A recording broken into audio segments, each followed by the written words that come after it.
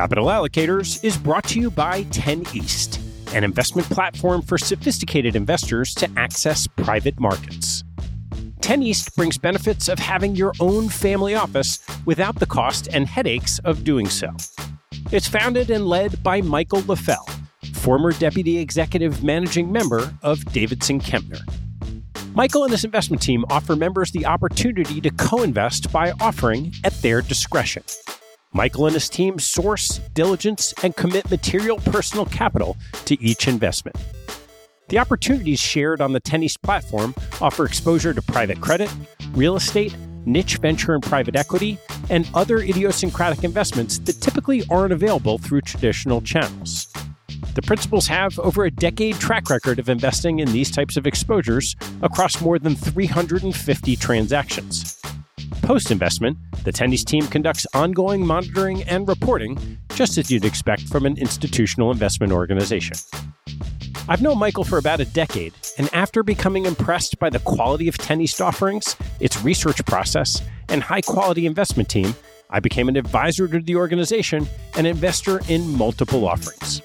You can learn more and join me as a member at 10east.co. That's the number 10, east.co. Capital Allocators is brought to you by SRS Acquiom. Since 2007, SRS Acquiom has been obsessed with a single purpose: to simplify the administration of M&A deals so that deal parties and their advisors can focus on bigger issues.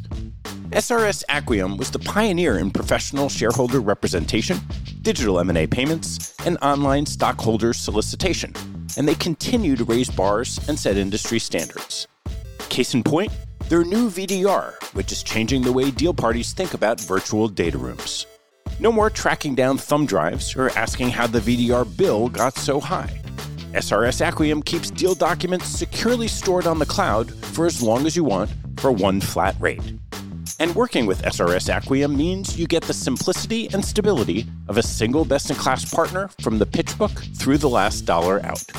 50% of U.S. private equity firms and 40% of venture capital firms worldwide count on SRS Acquiom to optimize their deal process. To learn more about how SRS Acquiom is simply the smartest way to run a deal, head to srsacquiom.com. That's srsacquiom.com.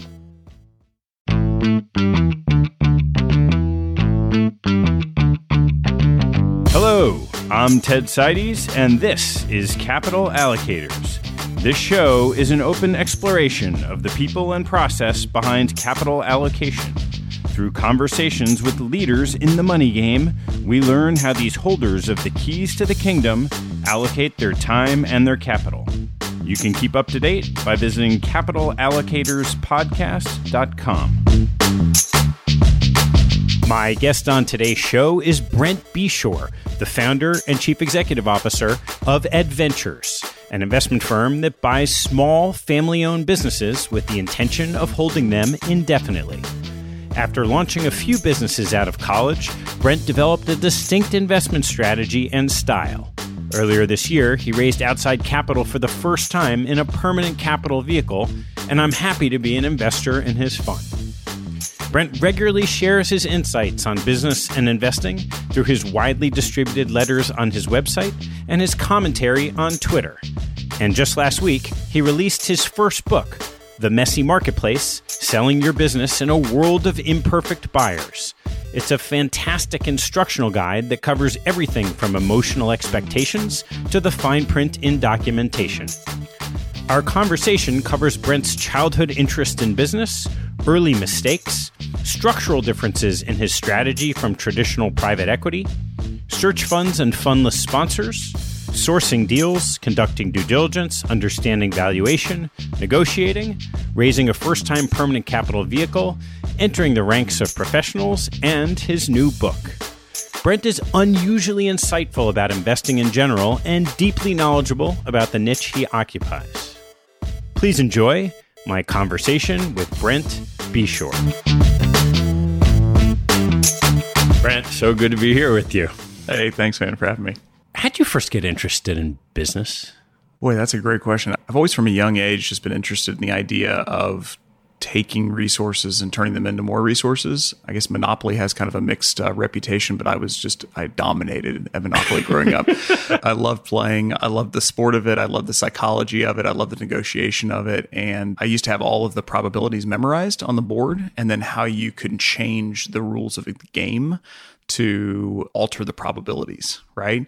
So like depending on what you get, if you hit free parking, depending on like if you roll doubles 3 times in a row, you go to jail, that all changes the probabilities of the board, including the values of the properties. How old were you when you started calculating probabilities in Monopoly? Well, I mean, it was rough, right? It wasn't like exact probabilities, but like, I don't know, like 7 or 8. I mean, it was like, so it was just a blast, like growing up. So I've always had that like desire to take something, like I said, and do more with it. And then when did you start actually applying it to businesses? I'm not one of these guys that grew up investing in stocks. I didn't really have a passion for what I would call investing until really my mid to late 20s. So the business side started as I dropped out of law and MBA to start a company. I mean, that's really when I started throwing elbows and getting into the thick of it. And you can learn a heck of a lot more through that than Booksmart. Yeah. What was the first company?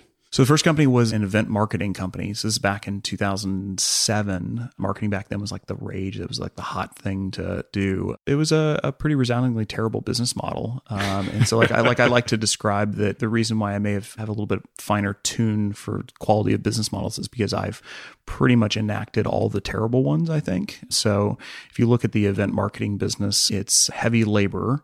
Its scalability is really challenging. It's location dependent.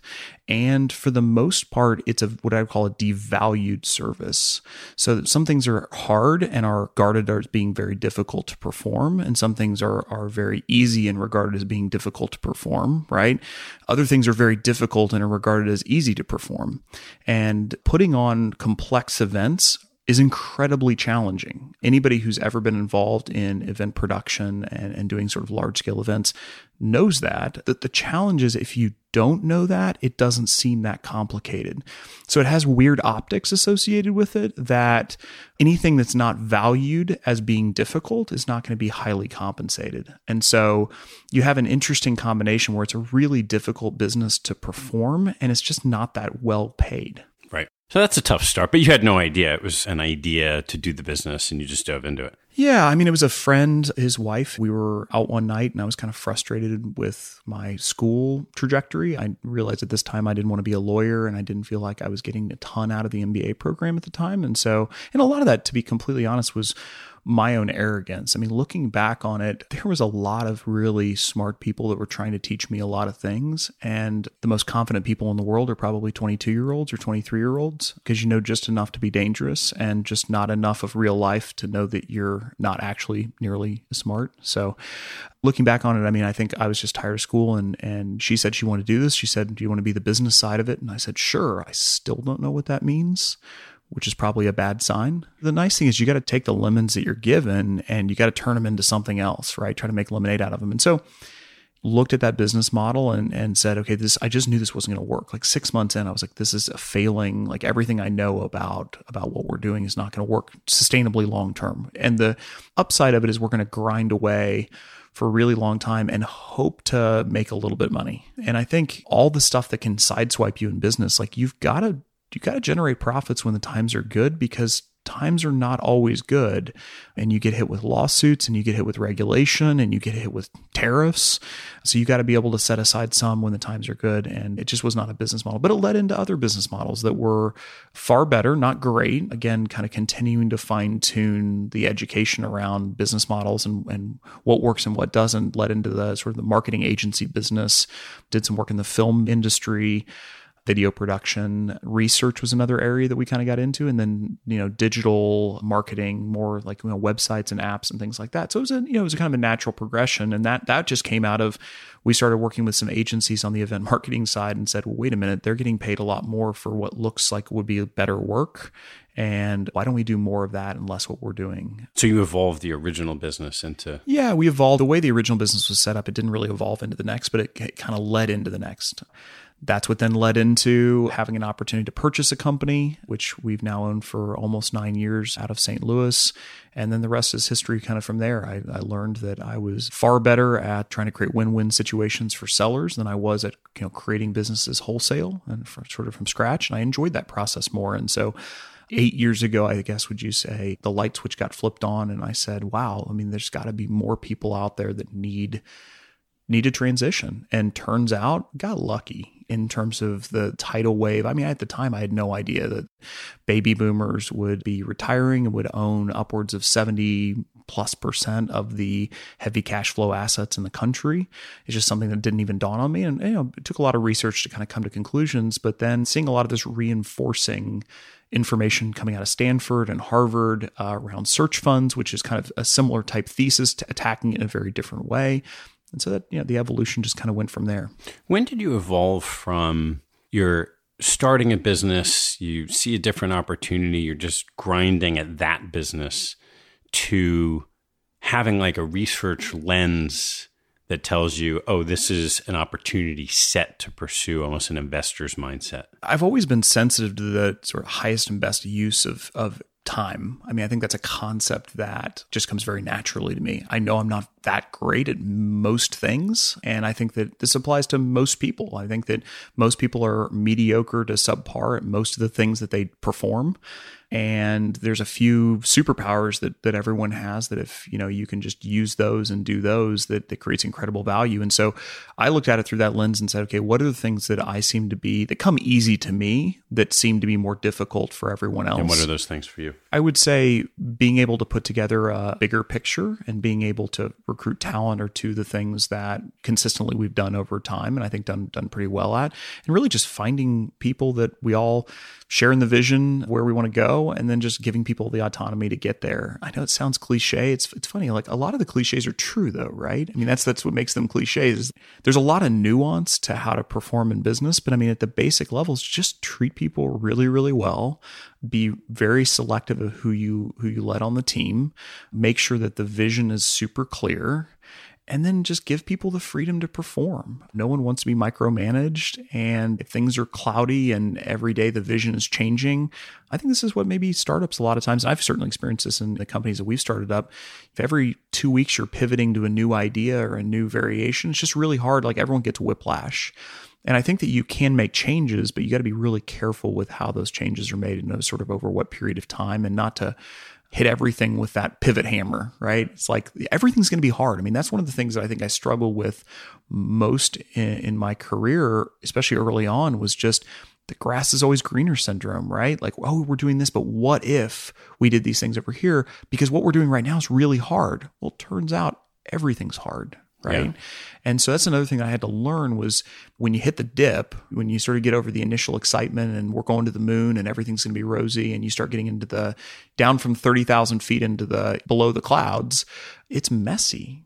People are messy and businesses are messy, and it's just, you've got to be able to work through the mess. And when things get hard, you're then moving on to the next thing. It's just going to get messy, and you're going to get into the spin cycle where you never really accomplish anything.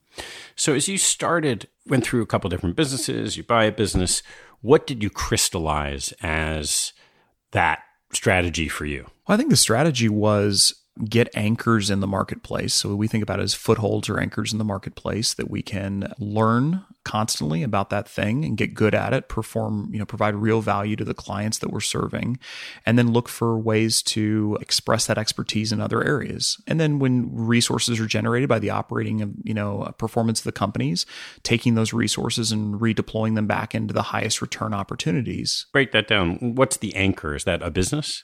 The anchors for us initially were, we had these collection of marketing companies, and then we ended up purchasing a recruitment marketing business, MediaCross, that we still own today.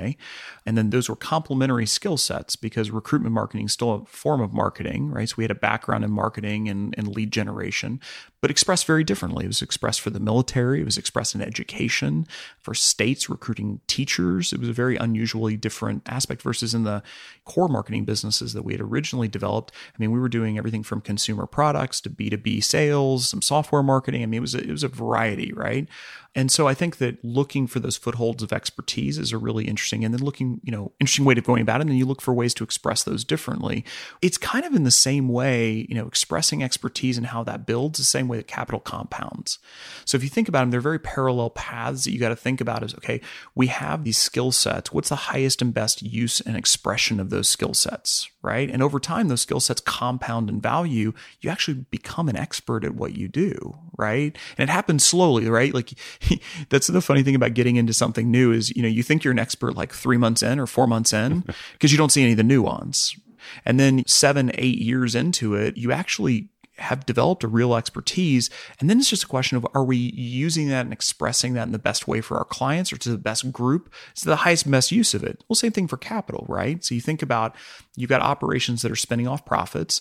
You take those and you can either deploy them back into the business. By the way, this is the challenge that most small business owners get into is there's not really that high return opportunities for the cash flow generated. So you're generating a lot more cash flow than you are opportunities to deploy that cash flow. And so what you end up doing is either doing really low return investments or getting negative investments. I mean, we've looked at businesses where they have an incredible core engine that spins off a bunch of cash, and they basically take that cash and murder it, right? By reinvesting it in very low probability, low confidence types of ways in the business. And I think that's one of the things that at Adventures we've always been thinking about is how do we look for opportunities to where we set the bar high, both within the portfolio as well as outside of it. And, our default is not to do anything. We're fine just building cash. We're fine sitting on our hands. But then you have these opportunities that come along that you want to have the highest opportunity cost in the world. I mean, that's one of the things that we think about a lot at Adventures is how do we continue to build our opportunity cost?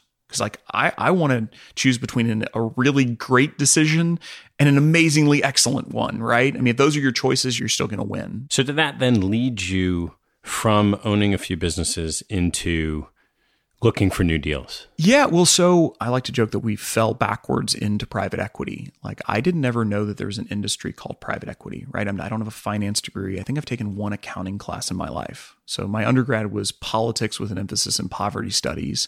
And then in the MBA program, I was only there for, call it a year. And I took mostly marketing focused classes because that's what I was interested in. Some business processes and things, but I wasn't ever educated that there was venture capital or private equity or any of these nuances. I didn't know what investment banking was.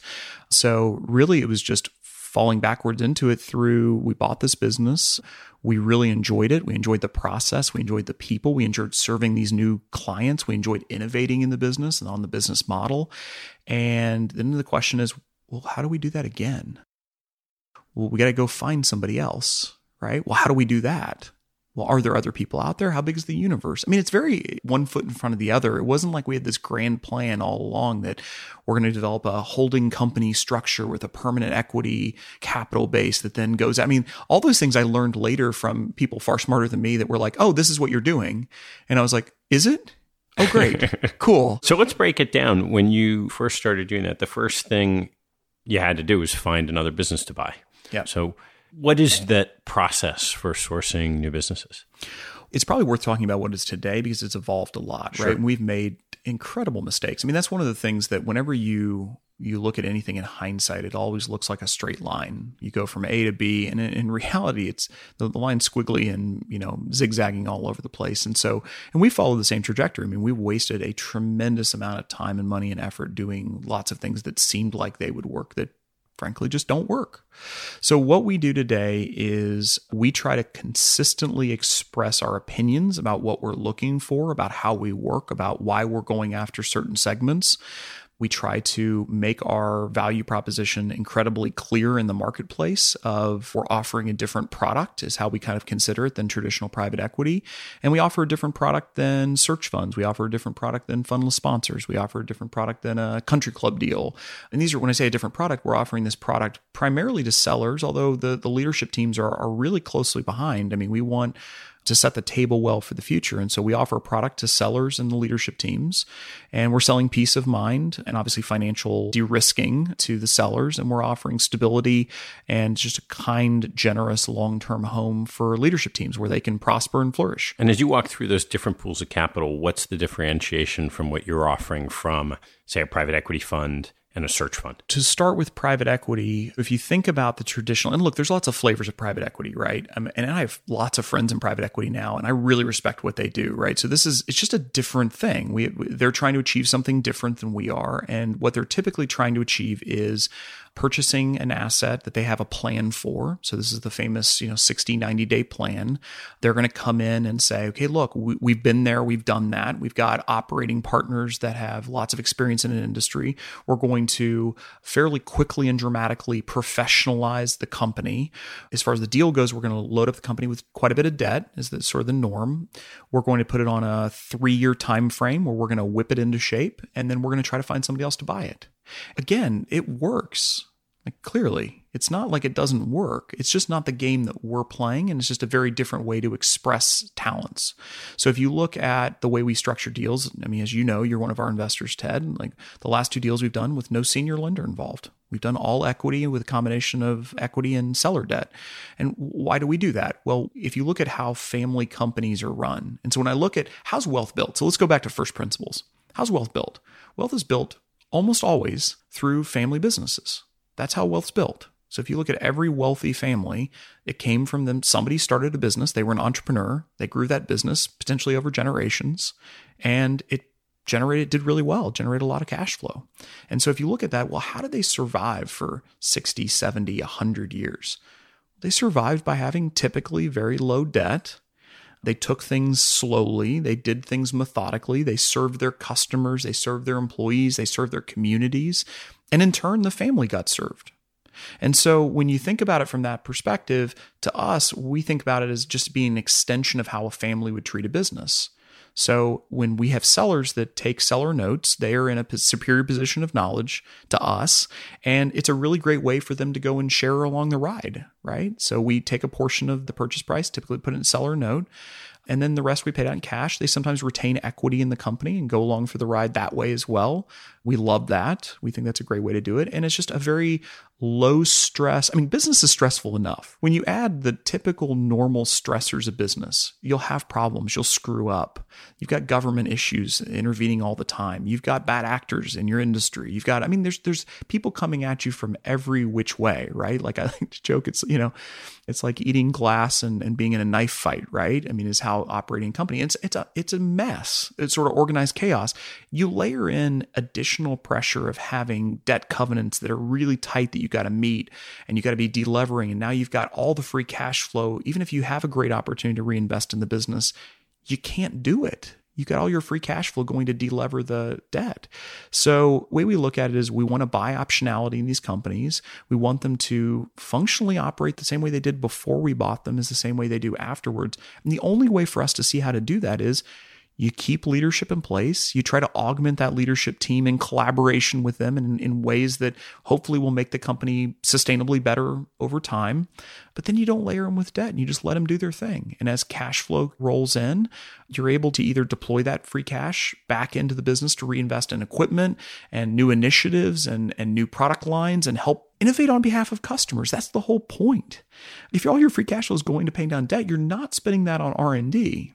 A lot of it's just, to us, very logical. Now, I totally understand why private equity does what they do. It's just a very different model than what we're doing. And the fact that we're holding indefinitely, right? That's a huge piece of it too. So we're making investments. One of our favorite questions to ask is, what are investments we could make today that wouldn't show up for 5 or 10 years? Private equity just can't ask that question. Yeah. So that's private equity. In terms of search funds, typically we're operating above, in terms of the size of company and heft of company, typically above search funds. So our kind of target market these days is 3 to 8 million in free cash flow is kind of where we are, which is right on the cusp, kind of a little bit below private equity and a little bit above search funds. I like to put search funds, fundless sponsors, and country club deals kind of all together, right? They have different nuances to them, but they're kind of all together. A big difference between search funds and us is search funds are still on a time horizon. The investors want their capital back, so they're not going to hold the business forever. And 2, the leadership team is being taken over, at least typically the head spot, by the new CEO who's the searcher. So it's just a very different style and a very different mentality that you go into. I think that search funds more closely resemble private equity. It seems like sort of a combination of down market private equity with operating partner that's already built in is kind of how I think about search funds. It's very similar and we're very different for all the ways we talked about in private equity. Yeah. So I know you spent a lot of time over the years telling the story of how you go about doing things so that you can be known to sellers of businesses. How does that work? Getting back, I think you asked the question a little bit before, and we got sidetracked with search funds and private equity. So how we source deals is I think completely differently, at least we think it's completely differently than everyone else. So everyone else is going outbound. And when you go outbound, there are, in essence, call centers set up at some of these private equity firms where you hire very well-educated young people that are just graduating from college. And for 2 years, their job is to basically cold call. They're cold calling executives and founders, owners. They're going and outbound, contacting people at conferences. I mean, sort of like a heavy traditional business development techniques. And I can go into the nuance of why we don't want to go in that direction. I think there's some negative selection biases. And I think from a power dynamic standpoint, it's just not a great dynamic that's set up doing that. So it wastes a lot of other people's time and it wastes a lot of your time. Not to say it doesn't work, because it does. Although the joke in private equity is there really are no proprietary deals anymore, right? So everyone jokes about proprietary deals. There's very few anymore. Well, we actually get a lot of proprietary deals. We eat on proprietary deals, right? And when we say proprietary, it doesn't mean that there's never another group interested. I mean, look, if an asset is a quality asset, there's always going to be competition for the asset. So that's not the question. The question is it a small group? Is it intentional why you're involved in the mix? Or are you just a number amongst the crowd, right, that's bidding on it? We typically, with very rare exception, don't participate in auctions. We just subscribe to the winner of an auction is the biggest loser, sort of by definition. You pay the highest price. We like to get in situations where people have educated themselves on us. People know who we are. There's already trust built through our writings, through what we've talked about, and they want us to buy the business. Like they're coming out and seeking us. And so this sometimes happens through an intermediary. It sometimes happens direct. We have founders, owners reach out all the time. We have executives in companies that reach out and say, I haven't talked to the owner yet, but I've been following you all, and we would love to be the executive team with you if you could somehow transition from an owner, right? Which is another completely different group. So the helpers of owners are another group that we think a lot about. So lawyers, accountants, wealth managers, we try to develop relationships with them where they know who we are, what we stand for. And the way we think about it is 90% of the time, we're the wrong buyer. 90% of the time, a seller just wants the most cash at close, the least risk, and it's a pure financial decision. And if it's a pure financial decision where you don't care who buys it, you don't care what they do with the company, we're not going to be the right fit. There will be somebody out there who's willing to pay more, right? Who's willing to short circuit. And they, by the way, they can pay more because they're loading it up with a tremendous amount of non-recourse debt. They're going to slash and burn the team. They're going to treat people for a short period of time while they own it terribly, right? Well, of course you can pay more for an asset. It's not complicated, right? For 10% of the people, though, that care deeply about their employees, these are their family. They care about their communities. They don't want the jobs, synergized, quote unquote, out, right? We become a really appealing offer. I mean, this idea that money's a commodity kind of drives me nuts. Obviously, money is a commodity in pure sense. But money's always attached to people, and people are not commodities, and their mindsets are not commodities. And so when you look at the way we perform and the way we behave, we think we're very much different than how a lot of other pools of capital perform and behave. And so that's the way we try to differentiate. And so we're doing a lot of things, just educating people about who we are, how we work. We try to spend a lot of time writing and communicating with people, again, so that it creates a positive selection bias. It repels the wrong people, attracts the right people. That's the way we think about it. Yeah. And what percentage of the businesses that come through the doors do you end up doing some real work on? Let's see. In terms of real work, I would say probably 15% of the businesses that come through, we take a really close look at. So if the business is very lightly staffed, it's sort of almost more of a hustle than a business. And you can get in some big hustles. Like we looked at a business recently that was doing $9 million of free cash flow that is definitely a hustle. Right? It's one person. They're the linchpin in this thing. Everyone is an extension of them. There's no systems. The repeatability of revenue is not there. And if that person gets hit by a bus, I mean, the entire company implodes within a short period of time, right? So we call that a hustle, right? That's not a business. A business is a sustainable organization built on a collaboration amongst a lot of different people, right? I mean, that's what we think about it. So if we get a business that's in our target range, kind of that 3 to 8, even really 2 and above, kind of that 2 to 3 range is a little bit interesting for us. We've looked at a lot of things that are sort of 2.5 going to 4.5. We can see a good sort of trajectory there. But if it's in our target range and we can understand the business, and we think the ingredients are there. There's a closely held ownership group, right? Either one or a handful of people that own the company that all want to sell, which is ironic that that's even a problem. But a lot of times people are not on the same page, and it just creates another risk in the deal. So we want to see, closely held ownership, willing seller. We want their expectations to be within, a sort of ballpark of reasonability. I mean, we occasionally have people come in and say, well, if you pay me 10 times for my $3 million earning business, then I will happily exit to you. And we say, thank you very much. And do some more research, and we overlap in the future, right? But I would say is if the ingredients are there, expectations are right, leadership team's in place. And when I say leadership team, let me caveat that for a second. It's not always that the leadership team's completely set. So we're not looking for a completely set, durable leadership team that's going to be there for the next 20 years. That's impossible, right? That almost never happens. What we're looking for is the ingredients to build on. So if the owner is the primary decision maker and the owner is really the judgment of the business, and very few other people in the business are doing any sort of ongoing, thoughtful decision making, it's just really hard to replicate that into the business. You're selecting for a certain type of employee. And so we're looking for a lot of those nuances as we go along, that we want to see this judgment that's more spread out in the organization. The leadership team is more stable. We want to see the traditional, of course, diversified client base and all these things. But really, it's a fairly low bar to take the next step to do more work, do more research. Like, we want to put in the time to really try to understand the business. And so this is what also gets us some unusual opportunities is we've gotten a reputation out there for being people that will look at stuff that everyone else just passes on, because there's some nuance to it. It's in construction, or it's in a highly cyclical industry. We've recently gotten a really interesting, some deals in oil and gas that we're not going to buy into straight commodity business, right? So we want a business that's wholly dependent upon a commodity. But a business that kind of echoes with a commodity is okay. That's fine.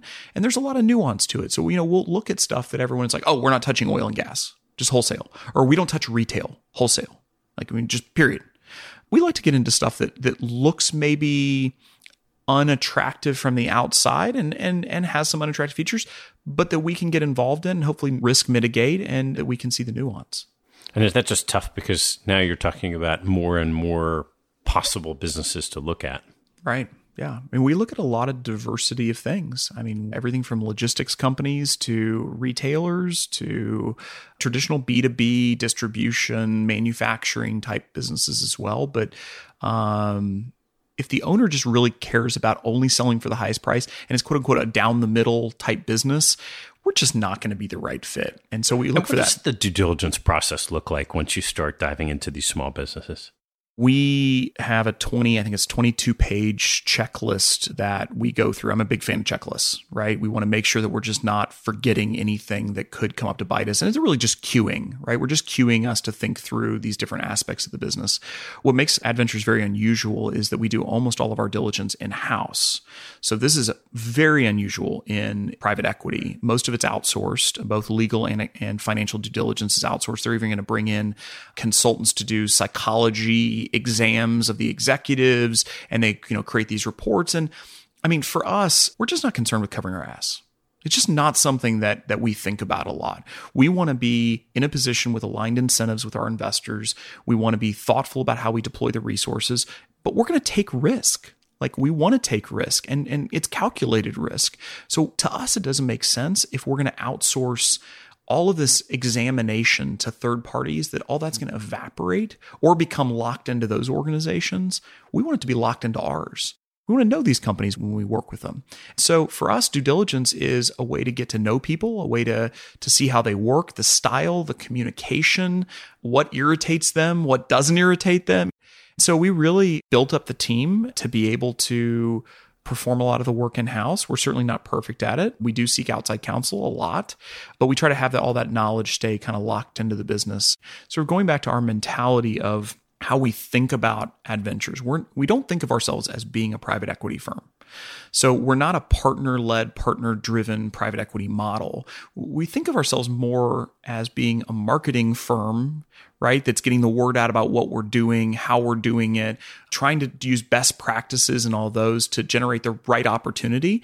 And then we're a manufacturing firm with a product to sell. So we think about being process-driven internally the same way we'd want our companies to be process-driven, right? I mean, we don't want to have the cobbler's son has no shoes syndrome going on. So we take very seriously, how do we optimize our processes and our product for our customer? Everything for us is optimized around what helps a seller and what helps a leadership team and what helps the company long term. Right? So being able to do due diligence in-house allows us to move faster. It allows us to, again, build up that knowledge, and it makes the process just a lot more enjoyable and easy for the sellers. I want to take a break in the action to tell you about NetSuite by Oracle, helping businesses accelerate growth and run better with a suite of ERP, financial, CRM, and e-commerce products. Here are 3 numbers for you to remember: 36,000, 25, and 1. 36,000 is the number of businesses that have been upgraded to NetSuite by Oracle. NetSuite turns 25 years old this year. That's 25 years helping businesses do more with less, close their books in days, and drive down costs. And 1, because your business is one of a kind. Get a customized solution for all your KPIs in one efficient system with one source of truth. Manage risk, get reliable forecasts, and improve margins. Everything you need, all in one place. Right now, download NetSuite's popular KPI checklist designed to give you consistently excellent performance, absolutely free at netsuite.com/allocators. That's netsuite.com/allocators to get your own KPI checklist. netsuite.com/allocators. And now, back to the show. You've talked a lot about how a lot of the businesses you see should never be sold. What are some examples of things you found when you went on site that everything looked good on paper, but you show up and you say, well, yeah, this is a no? Even intermediaries involved, you get a polish to the business, at least on the surface. And by the way, we love working with intermediaries. So there's a caveat. This is not a negative, but good intermediaries are incredible at bringing parties together. Right? And how do you bring parties together? Well, you get to gloss over some stuff that are rough edges on both sides. Believe me, we have our rough edges too. I'm not saying we don't. The issue is we always want to know where that gloss has been applied and where it's not. And so when we go on site, depending on how much coaching they've done and depending on how hands-on the intermediary is, they can certainly set up a tour. They can set up the conversation in such a way that you really aren't allowed to dig.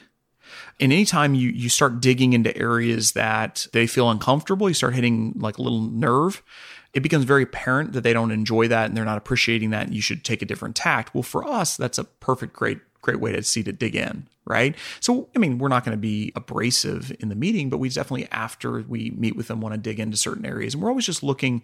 Diligence, whether it's pre-LOI or post-LOI, is all about just kind of poking around the edges and seeing where the soft spots are. And so once you find a soft spot, you want to kind of dig into that soft spot until you feel comfortable that it's not as bad as you think it is, or that you've kind of gotten to the bottom of it. What are some of the soft spots that you'll find in a small business that someone who's accustomed to, mid-market or large private equity would never find? I think the most obvious one is every single seller has this strange tension between saying that they're irrelevant to the business, they're not needed at all, and when you dig in, they're making all the decisions. It's the funniest thing. We ask people the same question basically 15 different ways, right? We're trying to get at how are decisions actually made? So we'll say to them, so, how much time do you spend in the business on a weekly basis? And they'll say, maybe 10 hours of work a week. I mean, I'm in the office more, but I'm just, I'm really just hanging out, and I love fantasy sports, and, I've got some hobbies and things, but I like to have a presence. Well, tell us more about that. Why do you feel like you need to have a presence? Well, I mean, employees want to see that you're working hard. Okay. Well, so do you think that, the employees wouldn't work hard if you weren't there? Well, no, they definitely would. Okay. You just sort of make a mental note, right? And then you say, so talk us to about what are like 3 or 4 recent big decisions that you feel like, big can be whatever they mean. Like what does big mean to you? And they'll say, oh, well, we had this line addition that we wanted to make, and really proud of the team for getting together. We rallied, we did all the work, we got a great deal on this piece of equipment we needed to buy, and now we've got a great new line extension that our customers love. And great, that's awesome. So walk me through how that decision was made. And what it turns out was somebody mentioned something, or the owner mentioned it, and then everyone brought the owner the information. The owner sorted through the information, asked more questions, and the owner made the decision. The owner worked with the bank, the owner worked with the manufacturer, the owner worked with the customers. And that's just very different than a systematized team effort around something. So I think decision making is probably the main one that we try to poke around on and learn about. I mean, there are just outright sort of moderately fraudulent things that we see, right? So, such as? Oh, I mean, we've had off-balance sheet items where there's secret debt holders that they don't want to disclose the identities of the debt holders, some of them which are foreign, maybe with some unsavory ties. We've had outright changing the numbers. I mean, we have a deal right now which we just can't figure out where reality is. The intermediaries can't figure out where reality is. The seller can't figure out where reality is. And it's like, guys, if you don't know where reality is, how do we know what we're getting involved in? The natural reaction is, I can't believe anybody would run their business that way. Let me give a little empathy, right? So you're getting out of bed in the morning, you're running as hard as you can, and you're making really good money. I mean, if we're looking at your business, you're doing really well for yourself. And to be honest, most of these people look at accounting as being sort of the scorekeeping that happens after the game is played. So play the game and then watch the tape. That's accounting. They don't look at accounting or sort of the financial data infrastructure as being a good way to make decisions. They trust their gut. They know the business inside out. And to be honest, if you've worked in something for 30 years and you know all the ins and outs, you know all the people, you know where to get the information. So you don't need an accounting system to tell you the things that you already know. By default, invest in the resources to make the accounting systems irrelevant. I mean, it's irrelevant data for you. So we come in a lot of times and it's just really even difficult to get reality. And so sometimes that's intentional. Sometimes we're trying to obfuscate on certain things, but most of the time it's just, they haven't needed it. They don't see the value in it. They're not going to spend on it. They're doing great. It's actually pretty logical and they're busy as hell. You go through this. This is always the rub. Why don't you talk about the valuation of the businesses that you tend to buy? Valuations it's a really tricky topic because it's always done typically on a multiples basis. But the question is a multiple of what? And so I think that before you talk about multiples, you got to talk about what are the different things that multiples are based on. And I'm gonna put off to the side, sort of revenue or multiples of users or like the metrics that I've seen in sort of the startup world. Oftentimes it's going to be a metric around cash flow or earnings, operating profit, something like that. But the nuance matters. So my point is that there's a lot of nuance around what counts and what doesn't towards earnings, and what are you doing a multiple based off of. So we looked at an aerospace company where I think it was doing $7-8 million of EBITDA. But when you got through all of the reinvestments and all of the dynamics in the industry, really the business was doing about $3 million in true owner earnings, like the cash that sticks to the owner. So we always try to normalize to this idea of what does it feel like to sit in the owner's seat? What really sticks? So what do you have discretion over and what do you not have discretion over? Because the ideal thing is you want to value a business on after everything has been paid to kind of keep it on its current trajectory, right? And you have investments in leadership being made that scale with the company as it increases in size and heft. That takes money, right? You want to look at what actually sticks. What actually sticks is not just, and this is the complication, and this is where it even takes it beyond owner earnings really to working capital, is it's not just an income-based item, it's also balance sheet matters. So we'll look at a lot of businesses that in an upcycle look like they make a crazy amount of money that actually consume cash. So we looked at a business, it's actually fairly recently, that was doing $8.5 million of free cash flow. And gosh, we wanted this business to work out. It was a direct seller. The family came to us and said, "We want you." And we were like, yes, this is perfect, right? Making $8 million a year is what they told us. Now, how much you making? $8 million. Great. The Problem is when you took out depreciation, you took out the reinvestments that were needed. So depreciation, CapEx are really two sides of the same coin. Depreciation is the taking down of the asset over time, sort of depreciating over a period of time. CapEx is what you're investing on an annual basis. And usually those two things normalize sort of if you stretch the time horizon far enough. So we kind of use those interchangeably. What we're trying to figure out is how much you really need to reinvest back in the business and equipment, purchases of things to sort of keep your competitive position. Not growth CapEx, which is different. Growth CapEx being totally all on the upside. You're hoping to get a return on that.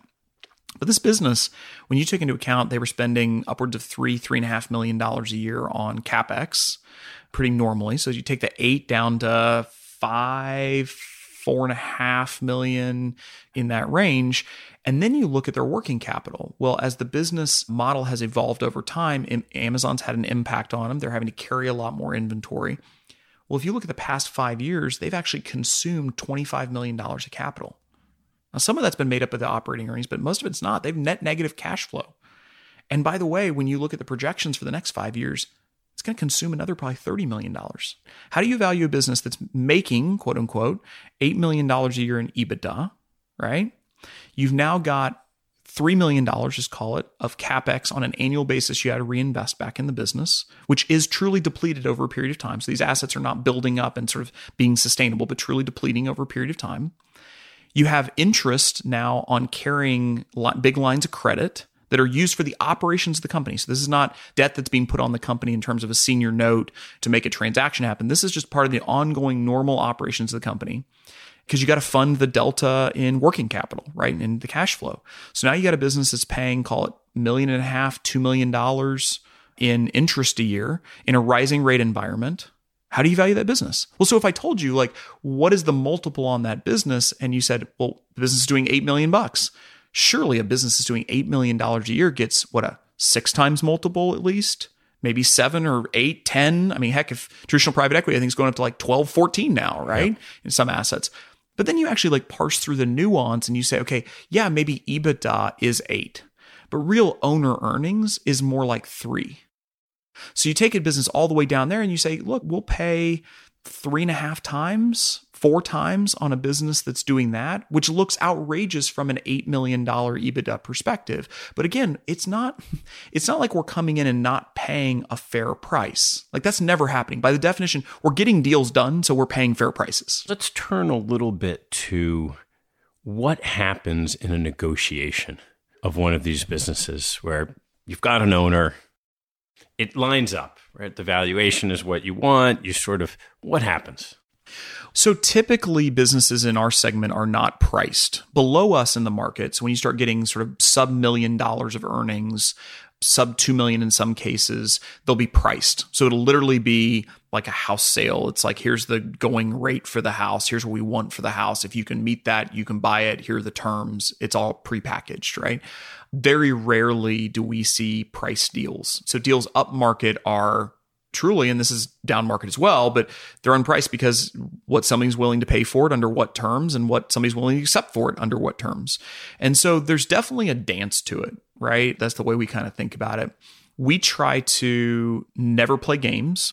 So the dance is we typically will throw out an opening price and terms. So here's how we value the company. Here's what's included in that valuation. Here are the terms of that valuation. And we try to be very detailed, including, how long we want the owner to stay on board. We sort of set all the material we think about as major material terms in an indication of interest. We sometimes combine a letter to the seller combined with a term sheet, right? To kind of 2 different forms of communication.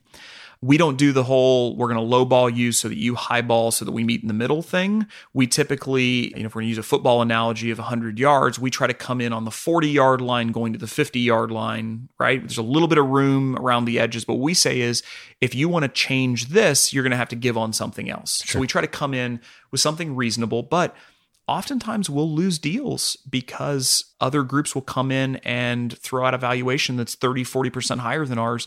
They have no intention of ever closing. And on top of that, if you're a fundless sponsor, you haven't even raised the capital yet. You haven't raised the equity capital. So what you have to do after close, like people have no idea. Like, the stat is thrown around sometimes, like 20% of deals close after letter of intent in our area of the market. Well, why is that the case? 80% of deals after you've already come to material deal terms don't close. That's what that means, right? How could that be the case? Well, it's the case because most of the time when you look at deals that go under letter of intent in our area of the market, it's going to be somebody that doesn't have any resources, is really inexperienced, is small team or one person who's trying to put together the deal. And you have to go out and source legal and accounting advice. You have to go source your equity investors. You have to go source debt investment. How in the world do you make all those pieces fit together? Oh, and by the way, you're going to throw out a price that is materially higher than what you intend to pay so you can lock down the deal. It doesn't take a genius to realize that you mix all the 5 of those elements together and you've got a very low chance of closing. And so we try to present the exact opposite. We say, look, extreme reliability is something that we pride ourselves on. If we say we're going to do something, we do it every single time. So if we're going to throw out a price and we're going to throw out terms, we're going to be able to get it done. We have the resources on hand. And that was a big reason why we wanted to raise the fund. We never wanted to make promises we couldn't keep. Yeah. So let's turn a little bit to that. Up until, I guess, this year, you had just been redeploying your own capital from the businesses you owned.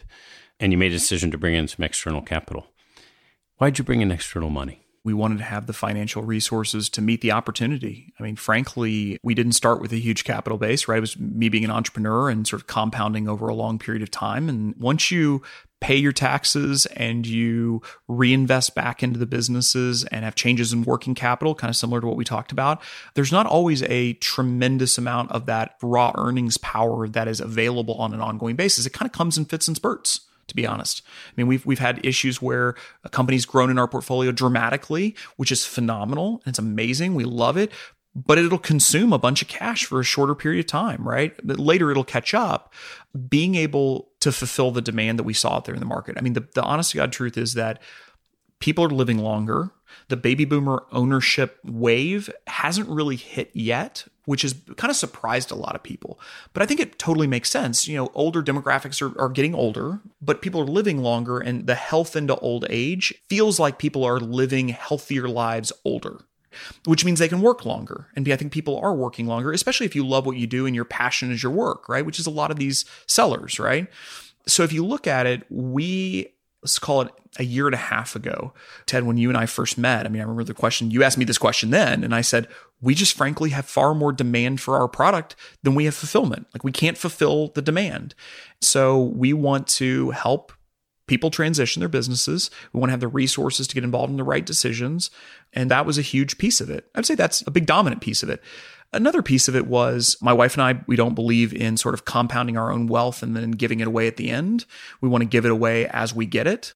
So we've made the decision that we want to, on an ongoing basis, support organizations that we think are doing good things in the world. And frankly, it's an interesting psychology when it's all your own money, right? Every dollar we gave away was a bullet we couldn't shoot in the business. And I've got a team of 12 people whose livelihood depends on us having bullets to shoot. It's a weird tension to have this trade-off. And my wife and I have had this conversation where it's like, gosh, we really want to do something that we feel called to do. But at the same time, there's a tension with, we feel like we're depriving our organizations and especially the team at Adventures of opportunities for professional advancement. I saw that coming up more and more in the future, and I just really wanted to decouple it. I think we struck an interesting balance. I'm a heavy investor. I'm a 15% investor in the fund. That's a lot of skin in the game.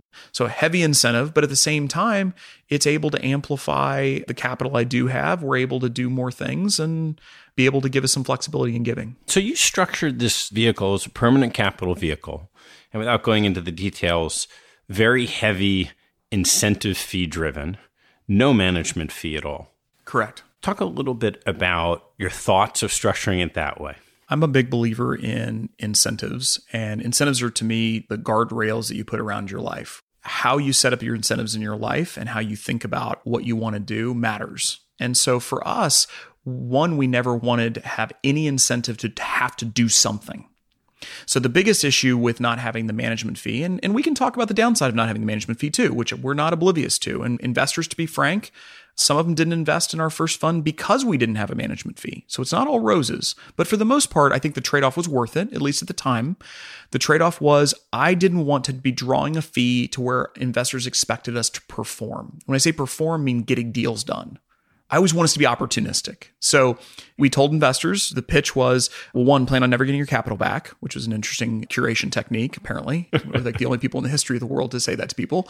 And two, we said we may do 5 deals in 1 year or 1 deal in 5 years. And you got to be okay with that. Like, we're going to do deals when they're the right deals to do. And we're not going to do deals when there's not the right deals to do. I think that's very different than this idea of, I can't remember who the guy said, I think it was the Citigroup guy who said, if the music's playing, you got to... Yeah, Chuck Prince. Yeah, exactly, Chuck Prince. So we never want to get in that mentality. And an incentive fee to me is if I felt like it was clicking away on a monthly basis and we weren't delivering, like we weren't doing deals, I would feel a pressure that I didn't want to have. And so that was a major incentive to do it that way. I also just have this perhaps naive insistence that I never want to be able to make money if my investors don't make more money. Straight up. And with a fee on the front end, there was a chance that I could make money and my investors wouldn't. So again, it was far more difficult, as you and I have talked about pretty extensively in the past, to raise the capital under, I think they're unique terms, if not unique, then very unusual, highly unusual terms, and learned a lot of important lessons around career risk and how that all matches up with investors. We're never going to say we're locked in. We never want to get to this blind devotion to an idea that we created, that to the point where we're never going to look at doing something different. If the honest to God truth is, we've got this $50 million, we're actively deploying it. We've gotten 2 deals done this year. We'll see what the future holds. And if the time comes where we decide to do another fundraise, we're going to look at what's the best interest of the organization, the best interest of the investors, and we're going to try to make a decision then to structure it. And I hope it's in a very similar way to the first fund, but it doesn't have to be exact. So as someone that went out to the market to raise capital for the first time, what did you find? There is a diversity of LPs out there, is one of the things that I will say to you. I met some unbelievably kind, generous, intelligent, thoughtful people who I just, frankly, like I would never have access to any other way, and that I would have never met any other way. And many of those became our investors. Man, it was a huge boost. Like, it was fantastic. The conversations, I mean, you talk about iron sharpening iron, like good investors ask good questions. And some of the stuff, we had thought through a lot of it, but a lot of it created a depth in our organization that I think didn't exist there before, and made us think through or rethink things that maybe we had sidelined for too long. On the opposite end of the spectrum, I met quite a few people that gave me the heebie-jeebies. I mean, I don't know, that just were Wolf of Wall Street-esque, that were incredibly not kind, not generous, and treated us very poorly. And I think that that's a gift as much as the other is. My nightmares, and I woke up multiple times in like a cold sweat during the fundraising process, is we close on the capital and all of a sudden I'm saddled with a group of people who now are occupying my time. I'm stressed out about them. I used to joke that calling the board of directors could be done in the shower every morning, right? It was ultimately the decision fell with me. And I certainly didn't want to have to now be bifurcated in my thinking, decisions by committee. And I think how we structured the fund, it's a true blind pool. There's no control. I mean, I think, the only control that the investors have is they have to 75% vote, I think that's what it is, 75% level have to vote to remove me. And I'm 15% LP, right? And maybe I'd vote against me, but if that case, I'd probably just step down. But it's a pretty high bar. Other than that, I mean, the decisions really, these people are trusting our organization to make really good decisions. And just to be clear, like, there's a depth of organization to Adventures that I think most people are maybe not aware of. I mean, we have 12 full-time people, soon to be 14 full-time people. These are pros. The people we have on board, we've gotten them slowly over time. I mean, we have 2 people on board who've been with us more than 9 years, pushing 10 years. The next is, I think, almost 8 and then almost 7. I mean, we've got a depth to the team. We've worked together for a long time, and they were backing the big idea. And obviously, as the CEO, they were backing me, but they were backing a team. So the investors are buying that depth, right? They're buying that team, and they're buying the processes, the system, the brand that we've developed, the style, all those things. Yeah. So you're bringing the capital, and as earlier this year, you've done 2 deals. Why don't you pick one of them and walk through some of the deal, and then what happened after you closed? Instead of trying to choose, between one or the other, just chronologically. So we partnered with a wonderful organization called TEPCO in Dallas, Texas. Bill Keene was the CEO, still is the CEO. Wonderful transition that's occurred since. We had an intermediary bring it to us, and Bill was he wasn't looking for a buyer. He was looking for a partner. And so he tasked the intermediary, who we thoroughly enjoyed working with, that find me somebody who is not going to load up the company with debt, that's going to think long-term, that's going to keep my people in place. He didn't want to be absorbed into a bigger organization. And the company's phenomenal. They have incredible technology. They do very high-end glazing work. So you think of glass as being pretty transparent, right? But pretty straightforward. And what I learned through this process is it's not. I mean, so they have 4 liquid-cooled computers that are doing, millimeter intersections with plans. I mean, they're doing glass panels for skyscrapers, very technical work. And they also have this incredible product in the stadium market that if basically glass retracts up into the ceiling, like in a skybox, they're almost always the people that do that. They have some really interesting technology around that. We closed in late February, early March. And the plan we developed was Bill, the CEO, is staying on full-time for 2 years in CEO role, then transitions to chairman role, in which time the number 2 has been with him for 10 years, steps up into the CEO role. There's a number 3 who's going to step up into the number 2 role. So it's very orderly. It's boring. It's just so boring, which is beautiful for us, right? It's just straightforward. We couldn't enjoy it anymore. I mean, and there's been ups and downs in the business. I mean, I think that's the thing. No business is perfect. No people are perfect, right? Including us. So all we can do is just treat them well. They've treated us incredibly well. And we've had a blast so far. We've moved some things forward that I think that we've kind of freed them up to take more risk. Again, we love asking. What's an example of that? We're moving into the Las Vegas market because we were really called there by one of our large clients and some relationships that they had. And so the question was, well, do we do it or not? And it's a risk, right? You got to set up a whole new office. You got to hire a team. There's executional risk. And what happens if you get there and there's no work? So we challenged their thinking. We put together a plan. We looked at the investment need. And again, this is sort of living it out, the theory of what are we going to do today that's not going to pay off for years in the future? This is an investment. We're bringing down our returns this year, right? And we're happy to do that because we think it's going to be worth it. And we think we're going to be able to serve clients in a different way. It gives us an anchor in the West. So that's an example of these types of projects. We always ask, like, what's on the hit list? Like, if you had unlimited resources, what are the highest probability, highest return opportunities that we can look at? And all of them immediately day one said, this is something we should take a look at. And we said, great. If you believe in it, we believe in it. I think they were almost surprised. They were like, really? This is how you guys are going to trust us? Yes, truly. And any negative surprises in the business? The business is a constant. We've had some sicknesses amongst the leadership that's been challenging, but look, it's life, right? Yeah. Like, what else are you going to do? You've talked a lot about communication and your brand at Adventures, and you're in the process of finishing a book. What's the book? I never thought I'd write a book. In fact, I consider really anybody under the age of 50 who writes a book to be somewhat of a fraud, I think, because I think that you should definitely have something to say. And I kind of was brought kicking and screaming into doing it. And really, maybe talking about the book is a great way to like how we think about content in general and writing articles for Adventures. So the way we think about it is we always want to replicate a conversation at scale. So when we write an article for Adventures, like we just came out with one on working capital. Well, it's kind of like the 45-minute or hour-long conversation we have to have with every single seller every single time. So we write this article because we can put in really crystallized, thoughtful analysis that sometimes gets lost in the mix that we can give to them, and we can say, hey, we'd like to have a conversation about working capital. Can you read what we wrote? We actually wrote this recently. Will you read what we wrote? And then let's have a conversation after that. Now the conversation is completely different. Instead of going over the basics, now we can say, okay, is there anything about our perspective that you disagreed with? No, actually, it seemed really reasonable. Great.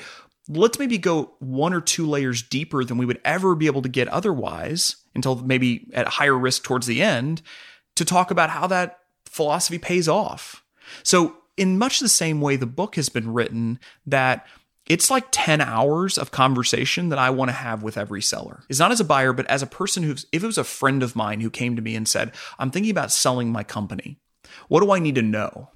This is the 10 hours of conversation I would have with that friend that would lead them to be able to at least see a picture of what they're getting ready to get into. Who are the players? What are the different styles? How does a deal get put together, including the negotiation? What about debt? What about the leases on your buildings that you own? What about employment agreements? The emotional process that you go through? How does governance work post-close? Should you roll forward into the deal and keep a percentage of the company? Should you not? In a deal, there's probably 400 or 500 decisions that have to be made, and all of those decisions carry consequences. And the challenge that we see a lot of times with sellers is the individual decisions are not complicated.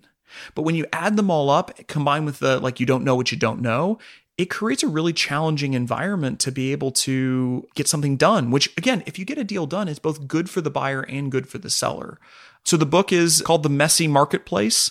I'm the publisher. We do a whole riff on publishing models. We talked to a number of publishers, and I pray for publishers because their business model, I just don't get it. It didn't make sense for us, at least. The idea that we do all the work and they do some editing and have control, and then we'd go out and sell the book, and they would take 70 to 90% of the proceeds, just didn't sit well with us. So we created our own imprint. The imprint is called Boring Books. The logo is a book upside down on a table. We're looking forward to it. I mean, the goal is we wanted to create a dense resource that we could get into people's hands and help create value in their life. I mean, selfishly, look, we hope that some of the sellers read the book and are like, Adventure seems like the right group for us. We didn't know about them beforehand. It's a way to get to know us. The primary purpose is we want to be able to give this to people as a way to scale ourselves and say, look, as a seller that's coming to us and saying, we want you to buy our business, here's a book. Can you read the book first? And then can we talk in 2 weeks? Yeah. That's really the ultimate goal. All right, Brent, let's turn to some closing questions. What was your favorite sports or extracurricular moment? I recently got back into competitive tennis. So I like to think of myself as the Charles Barkley of tennis, the round mound of fuzzy balls. With the mouth too? Exactly, with the mouth on him. So anyway, tennis was something I played growing up. Actually, an illicit story here. I'm here because of tennis. My dad was my mom's tennis coach in college. Oh, wow. So I owe a lot to the game. Anyway, I grew up playing tennis and I ended up kind of losing it for 10 years. Just life gets busy. And so I recently got back into it and I won a 4-0 tournament. And I got to the semifinals of a 4-5 tournament, which it's like legit tennis, right? It's fun getting back into it. Extracurriculars are fun. I mean, it's a way for me, it's get exercise, have a blast, get to meet people. It's all the right things, I think. All right. What's your biggest investment pet peeve? Redrawing the bullseye around the arrow after it's already hit is something that I pretty frequently see in the investing world. It seems like I read investor letters. Oftentimes, there sometimes is a very good justification for why the numbers maybe don't tell the full story. But over a long period of time, shouldn't the numbers tell the story? And I feel like there's this tendency to, on an ongoing basis, justify why you did everything right instead of rubbing your nose in the things you did wrong. What's the riskiest thing you've ever done? Well, in hindsight, I went surfing in South Africa with a 12-foot or 14-foot great white right nearby and didn't realize it. I went with a buddy surfing and we got back in. We'd returned our surfboards back to the surf shop. And the guy was like, "Did you not hear me yelling?" And I was like, "No." And he was like, "Yeah, there's a big great white spotted not too far from you guys." And I was like, "Don't you have a freaking bell or something you ring or an air horn?" And he was just very nonchalant about it. So I don't know, the school bus with teeth being fairly near me as I was bobbing in the water. What teaching from your parents has most stayed with you? Both my parents work their tails off when no one's looking, and have done it over a very long period of time. This idea of, and when I say working, it's not just working hard, because they always spent time with us. I mean, I come from a wonderful family. I got an incredible head start in life. And the older I get, the more I realize how rare that was. I mean, I come from a 2-parent household. Both my parents were very supportive and encouraging. And the reliability that I saw them exhibit, sort of hard work to me is very similar to reliability. They're kind of very, very similar ideas. They just always followed through. And there's always this idea of you finish what you start, You do it ahead of time. You don't make excuses. And so I saw, like, for instance, my mom pretty frequently when I was in high school, she'd say, you got everything done. You got all your homework, stuff done. Yeah. And she's like, really? It's all done? No, I'm going to wait till morning, get a little bit more. She's like, nope, let's sit down and do it. And she'd be working on something that, she's very involved in the arts in Missouri. And she'd be working on a grant proposal. This is unpaid work. This is as a volunteer. And she'd be poring over this thing for 20, 30, 40 hours, just trying to get it done. And so I'd stay up until late at night with her, and she'd be working and I'd be working. And it really just taught me that, it's not a matter of getting paid or not getting paid for the work. It's once you set your mind to something, just do the job, get it done. And I think that's always been something that stuck with me. What source of information do you read that you get the most out of? Twitter for me has been a phenomenal place. Look, it has dangers and it can suck you in and it can bolster your pride and it can get you distracted. And, look, that's life, right? I think for the most part, Twitter for me has been just a gift.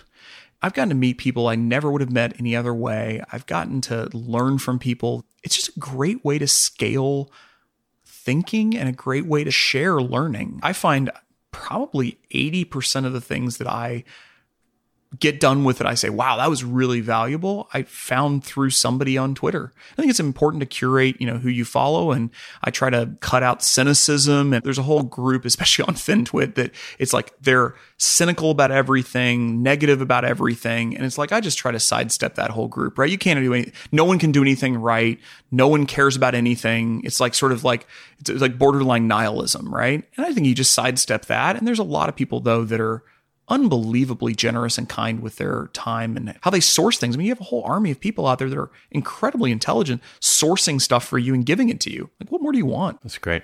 All right, last one. What life lesson have you learned that you wish you knew a lot earlier in life? Create win-win relationships, win-win deals every time without exception. Everyone can be generous until it costs them something. Everyone's ethical until there's something on the line. And early in my career, I wanted to create lasting relationships, but I didn't realize how impossible it was to create lasting relationships if you don't set the table well. And if you don't create a win-win, it's just unsustainable, just flat out. Something I've learned through the years by hitting my face on the pavement and frankly, by not treating people always as well as I should have, is it not only hurts them and it hurts me. Look, we do negotiate for a living, right? And some negotiations get heated. And at the end of the day, we've got to walk away if we can't get where we want to. But we're never going to take advantage of something. We're never going to present something that we know we wouldn't do if we were in their shoes with their circumstances. And I think as long as you can live by that, life just becomes a lot better. You don't have to carry guilt. I feel like there's so much in the deal-making world, or really in finance in general, that's just zero sum. You're trying to screw somebody over. Hey, it's just business, right? That just harms everyone. And at the end of the day, you end up maybe with a lot of wealth, because I know that there are people who have become wealthy doing it that way. The people that I know that are that way that have become wealthy are miserable. And they end up alone and jaded and isolated. The terminal conclusion of that game ends poorly for everyone. Brent, this is so much fun. Thanks for taking the time. I love you, man. Thanks. Thanks for listening to this episode. I hope you found a nugget or two to take away and apply in your investing and your life. If you'd like what you heard, please tell a friend and maybe even write a review on iTunes. You'll help others discover the show, and I thank you for it. Have a good one, and see you next time.